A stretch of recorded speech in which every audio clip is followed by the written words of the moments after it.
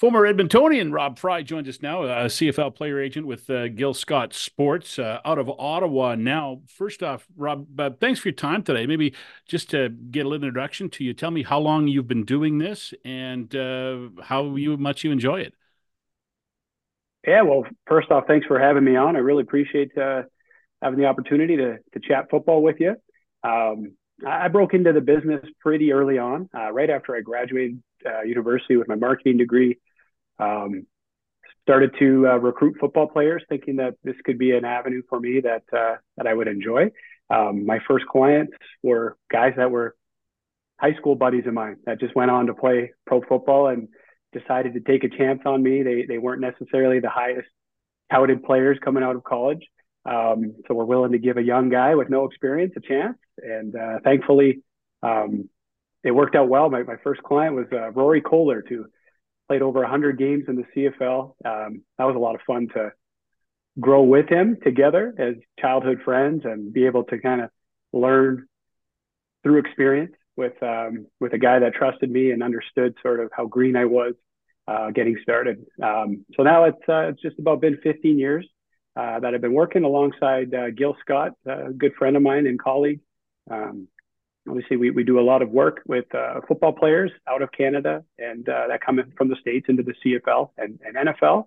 And Gil and I also work in tandem with football coaches and hockey coaches as well. So it's sort of a nice, diverse portfolio, and like that, the two sports sort of have opposite seasons, so makes for a busy February as we have going on right now in the CFL and NFL upcoming, and then in June is when we get a little bit busier with our hockey coach contracts expiring. Yeah, you said hockey coaches. Do you have any hockey players? No, no, we just do hockey coaches. The NHL has a rule in place through the NHLPA that you have to be on one side of the table or the other. So can't do both. So we found that there's a nice niche to work with coaches, and it's been very enjoyable. Excellent. All right. And you spent some time in Edmonton working for the soccer team, you told me. Yeah, my first job out of school, I was my university basketball coach was became the GM for the semi-pro soccer team at Edmonton, and he offered me an internship. He knew I wanted to get working in pro sports, some way, shape, or form. So yeah, he hired me, pulled me out of Saskatchewan to get my hands in on a little bit of everything. I did sales, ticket sales, corporate sales, merchandise, game day operations, helped out the equipment manager. Just it was a really good opportunity for me to get some experience as I started to build my agent portfolio on the side. It was great. I enjoyed living in Edmonton. Have a lot of players that make the decision to go out to Edmonton and play there, and I have nothing but awesome things to say about the town. It's a great sports city, great place to raise a family. Yeah. All right. So now you're a full-time agent. Give me a day in the life of a full-time agent. Obviously, it changes from month to month, and as you said, now you're busy. But give me kind of the Cole's notes on an agent's responsibility, not just getting the contract signed, but I know there's other things you look after for your clients as well. Yeah, yeah. It's I would say it would be similar to other services out there. Financial advisor type partnership with that they have with clients. It's really just developing a quality relationship with our clients, and anything that can come with the day to day, we work through together in a pretty well football specific or hockey coaching specific manner. At times when the players are playing football in season, it it will be more of a process where we're just on the day to day following what's happening. If injuries come up, if there's situations where maybe trades come up or a player gets released from their team or maybe gets asked to go down the practice roster, those would be day to day engagements we would have in terms of making decisions together.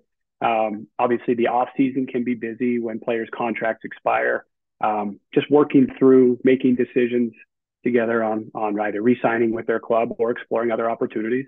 And then there's just the sort of vague component of just having a friendship and doing life together and mentoring, players. I'm now a little bit older than when I was when I started, where it was more of a peer-to-peer relationship. Now it's, I'm sort of almost a generation older than the young guys coming in. So mentorship and education on the business and how to be a professional. That's something I take a lot of pride in and really enjoy. That's probably the most fulfilling thing of the part of the job is that relationship and mentorship. We're talking with Rob Fry of Gil Scott Sports, a CFL NFL player agent, and this is obviously a busy time for you right now. The CFL negotiation window opened up last Sunday, and it goes until tomorrow at noon Eastern time. What has the week been like for you so far? Yeah, it's been steady. There's been a lot of communicating with uh, the different general managers across the league, assistant general managers, sometimes coaches, whether it be coordinators or head coaches, and really information gathering right off the bat. It's a lot of info gathering and getting clients up to speed on what the picture really looks like. In advance of the tampering window, you have an idea of what the picture could look like based on patterns, based on looking at rosters, looking at teams' needs. But once you get into the negotiation window, things can become more clear. And then it's just sort of navigating player expectations, making sure players are understanding, the clear picture and living in what's reality so that they can make a good decision that's sound for their football career and their families. And then just eventually, as it comes, getting into contract negotiations and choosing the right team for the player. The window opened up at noon Eastern time on Sunday. What was it like the first couple of minutes? I envision teams phoning agents of the top free agents right away and trying to be the first one in to make conversations. Who initiates most of the calls, or is it some of each? The agents calling and the teams are calling. I think it's a little bit of a balance, but very early in the stage would be the teams first. Um, it's not what one would expect from the outside that it would just be this massive, quick free for all. Um, it has been like that in the past before this tampering window has been instituted. In the prior days, I think things moved a lot quicker. There was a lot more urgency for teams to make decisions quickly on players and agents to act quickly as well. This has drawn out the process more. It sort of does have a component of just this being free agency, but it is a slower process. Teams come out of the gates right away and identify top players they want to go after, and then that ties up their money. As we go into the negotiation window, most teams are close to their maximum cap spending already. Not all of them, especially teams that are, maybe we're lower in the standings and are looking to have more turnover in their roster. But it's a slower process because you can only tie up so many dollars and wait for a decision from the player and his agent. So, I would say right off the start, I bet you it was somewhere between 5 to 10 players that had significant interest on day one. And deals don't get done right away. Most often, the player and the agent take time to navigate the waters, and it takes time. So that holds up teams in terms of money allocated, and pushes the next crop of players in priority off for a little while. So I would say there's a lot of really good football players that have been starters in the league that haven't been offered contracts by day 2 or day 3, and that doesn't mean they won't get good contracts. It's just sort of a pecking order and working through their cap and offers that are out. And we did see a few guys early in the week, Monday and Tuesday. Rumors started and reports came out that some players and teams had Yeah, agreed already. So I guess there is a little bit of jockeying to get there first, but you still have that whole week to negotiate. for sure.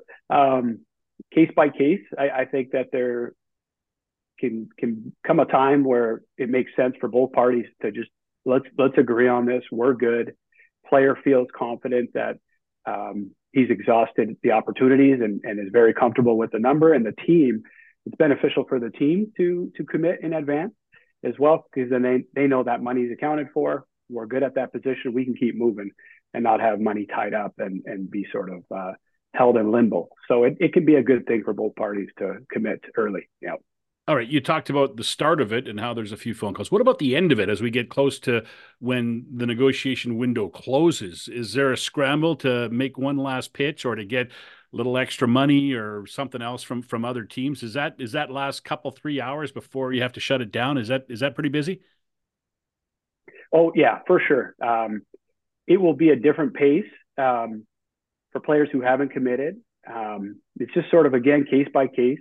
If a player hasn't received the interest that maybe they had been hoping for, then it's getting creative, approaching teams where maybe there is a fit, and we can kind of work towards a value deal that can be win-win for the team and the player. You're always sort of staying engaged with the GMs and understanding their needs, understanding their cap situation and where they want to allocate money, and always trying to put players in the best position you can, no matter where you are in the tampering window. But it changes. It has ebbs and flows of urgency versus non-urgency. So just staying engaged on it on the day to day. I think it's been 5 or 6 years since the negotiation window opened up, and that became a part of free agency.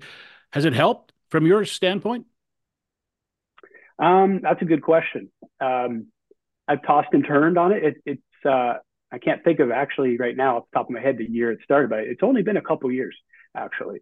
Um, there's pros and cons from the player side, and as an agent, I do feel like the prior process could speed things up with just the certain levels of uncertainty. From a team side, they may be more inclined to speed up a process and commit financially to players a little bit sooner, maybe willing to pay a little bit more just for the peace of mind knowing I'm getting that player and not running into the risk of not getting a guy at that particular position of need. Whereas now I find that it's a little bit longer process. It's a little bit more transparent of a process from the team side, which allows them to be a little bit more patient. So I think it's beneficial for both parties that the communication can be well streamlined and above board.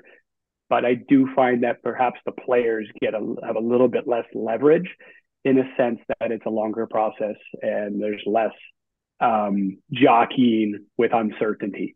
So I find if a player did have leverage, they may have more leverage in the prior way of doing things because of the uncertainty from a team standpoint and maybe a bit of an urgency to make a decision quick. Okay, I got to ask you, is it easier to work out a deal with some teams than other teams? Are there teams out there that are tougher to negotiate than others? And feel free to mention them if you want, but if you don't want to, that's fine too. Good question. I enjoy the different personalities and the different negotiating styles.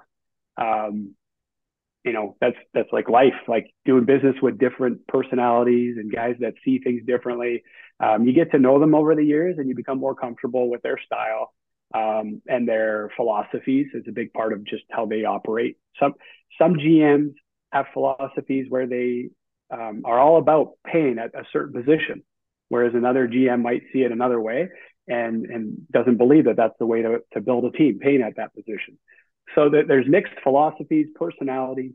I just love how every day is a little bit different and all the situations are different. There's nobody that I don't enjoy collaborating with. It's just different for each person, but that's my job, is to be able to relate well to different personalities and at the end of the day, make it all about the player achieving his goals and getting them in the best situation.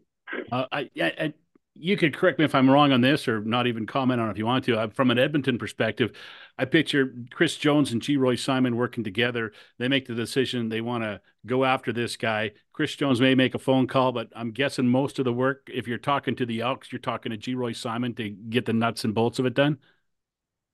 Yeah, you've nailed it. That's exactly how it usually goes. Chris and G. Roy, I'm sure they spend a lot of time on the phone.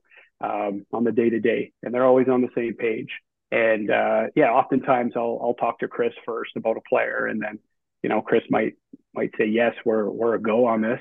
G Roy will reach out to you, and G Roy will predominantly negotiate almost every contract, I believe, on that team. So he does a great job, very professional, and enjoy dealing with that team. Question for you now. You got a player who's a pending free agent. You're before the negotiation window opens up. Is it easier or more difficult to get an extension or to sign with another team as a free agent? Which process is more difficult? Well, it depends on the player's nationality, depends on the player's age. There's so many variables that come into play on every situation. Depends on where that team is at in terms of how they built their roster, how much depth do they have behind that player. I can think of just so many variables that come into play. It's hard to say one or the other. It really is a case by case in all these situations. It's hard to paint them all with the same brush, but you have to go off feel. You have to be very calculated if you're going to make a decision to go to the window, because that comes with risk potentially of your current team moving on. So it's sort of a dance together with the player, the general manager, the coach, or the agent, and the coaching staff. And it really requires preparation and an understanding of the market before you just make a decision on a whim. I'm going to go to the market. Well, you better be prepared to go to the market and have a good, real expectation of what it could look like. Yeah. Indeed, it changes from team to team and year to year and player to player, obviously. Okay, I want to ask you Yeah. something about a thing that comes up every year in the Canadian Football League. In the next 10 days, you're going to negotiate contracts. So some of them are going to be 2-year contracts, and some of those contracts are going to have a nice big bonus set for February the 15th or January the 15th or February the 1st. And one of those players is going to get the money, and one of those players is going to get released because of that bonus. Now, it's kind of weird because going into this, both sides agree on the contract, but the team agrees on the contract knowing they may release the guy because of the bonus in a year's time, and the player goes into it knowing that I'm going to get the bonus, but I may get released the day before the bonus is due. Walk me through that process and why that clause in contracts is still there and why it's important, maybe for both teams and players. Yeah. Yeah. Yeah. I would say that there's been a desire in this from the player standpoint and the club standpoint to push for longer term deals. There's so much turnover in the CFL, and I think that's a frustrating component from a fan base standpoint. Every year there's so much roster turnover. As an agent and as on the player side, players want to have long term deals, but as you've stated, none of this money for the most part is guaranteed on the second year. Football contracts don't have guaranteed components. Until recently, if a player extends with his current club, there's an opportunity to negotiate in guaranteed money, which we're still seeing players get released after having, guaranteed money. Case in point, Taylor Cornelius this year with Edmonton. It's partly just the reality of the football business. In comparison to hockey, baseball, basketball, where everything is guaranteed in the contract. Football is such a year-to-year thing. Injuries happen, players lose their starting jobs, teams make a change of mind on how they're going to, attack the ratio. So that's what leads to these decisions happening. Now, from a player standpoint, we are very much not inclined to do a multi-year deal if the team won't put a bonus in their contract that takes hit before free agency. The purpose behind it is, okay, if you're going to commit a second year to the player, we need to have a bonus so that you have to make a decision on the player and pay him that money prior to going through free agency and exploring other options. Because the last thing you want to have is a player get released after free agency and all the dollars have been allocated. So that's why we put those, January 15th, February 1st bonuses into players' contracts so that we can protect the player from being released after everything's been spent and then they're in a tough situation. And if you make the date January 15th and the player gets released, that gives him a jump on free agency, right? He can go out and get those Yeah. dollars before everybody else can. And I know just from an Elks perspective, thinking back to last year, that's how they got 2 of their best players. Lucius Purifoy gets released in BC, and the Elks sign him beforehand. Same thing with AC Leonard. He gets released. They sign him beforehand as well. So Yeah. it's good for the players, even though it looks like the team's playing dirty pool sometimes. Absolutely. Yep. I understand it from the team side. They're doing their best to make football decisions that benefit their club. But with that being said, it is important for players to cover their bases so that it's as if they did a 1 year deal, but they get a head start on free agency. So that's the way to look at it. You see a player get released. Players need to know that nothing is guaranteed in football from a salary component unless they have a guarantee clause, which not many do in the CFL currently. So they need to understand that and look at it like, well, it's as if I did a 1 year deal. Now I'm going through free agency just as I would have if the team didn't want me back after a 1 year deal. All right, player agent in the CFL and the NFL, Rob Fry. Appreciate your time. I'm wasting valuable commission time for you at this time of year. I know you got to get phone calls to make. I appreciate you taking some time out to talk to us on the Elks this week. Oh, it's my pleasure. Thanks for having me on, and we'll definitely stay in touch.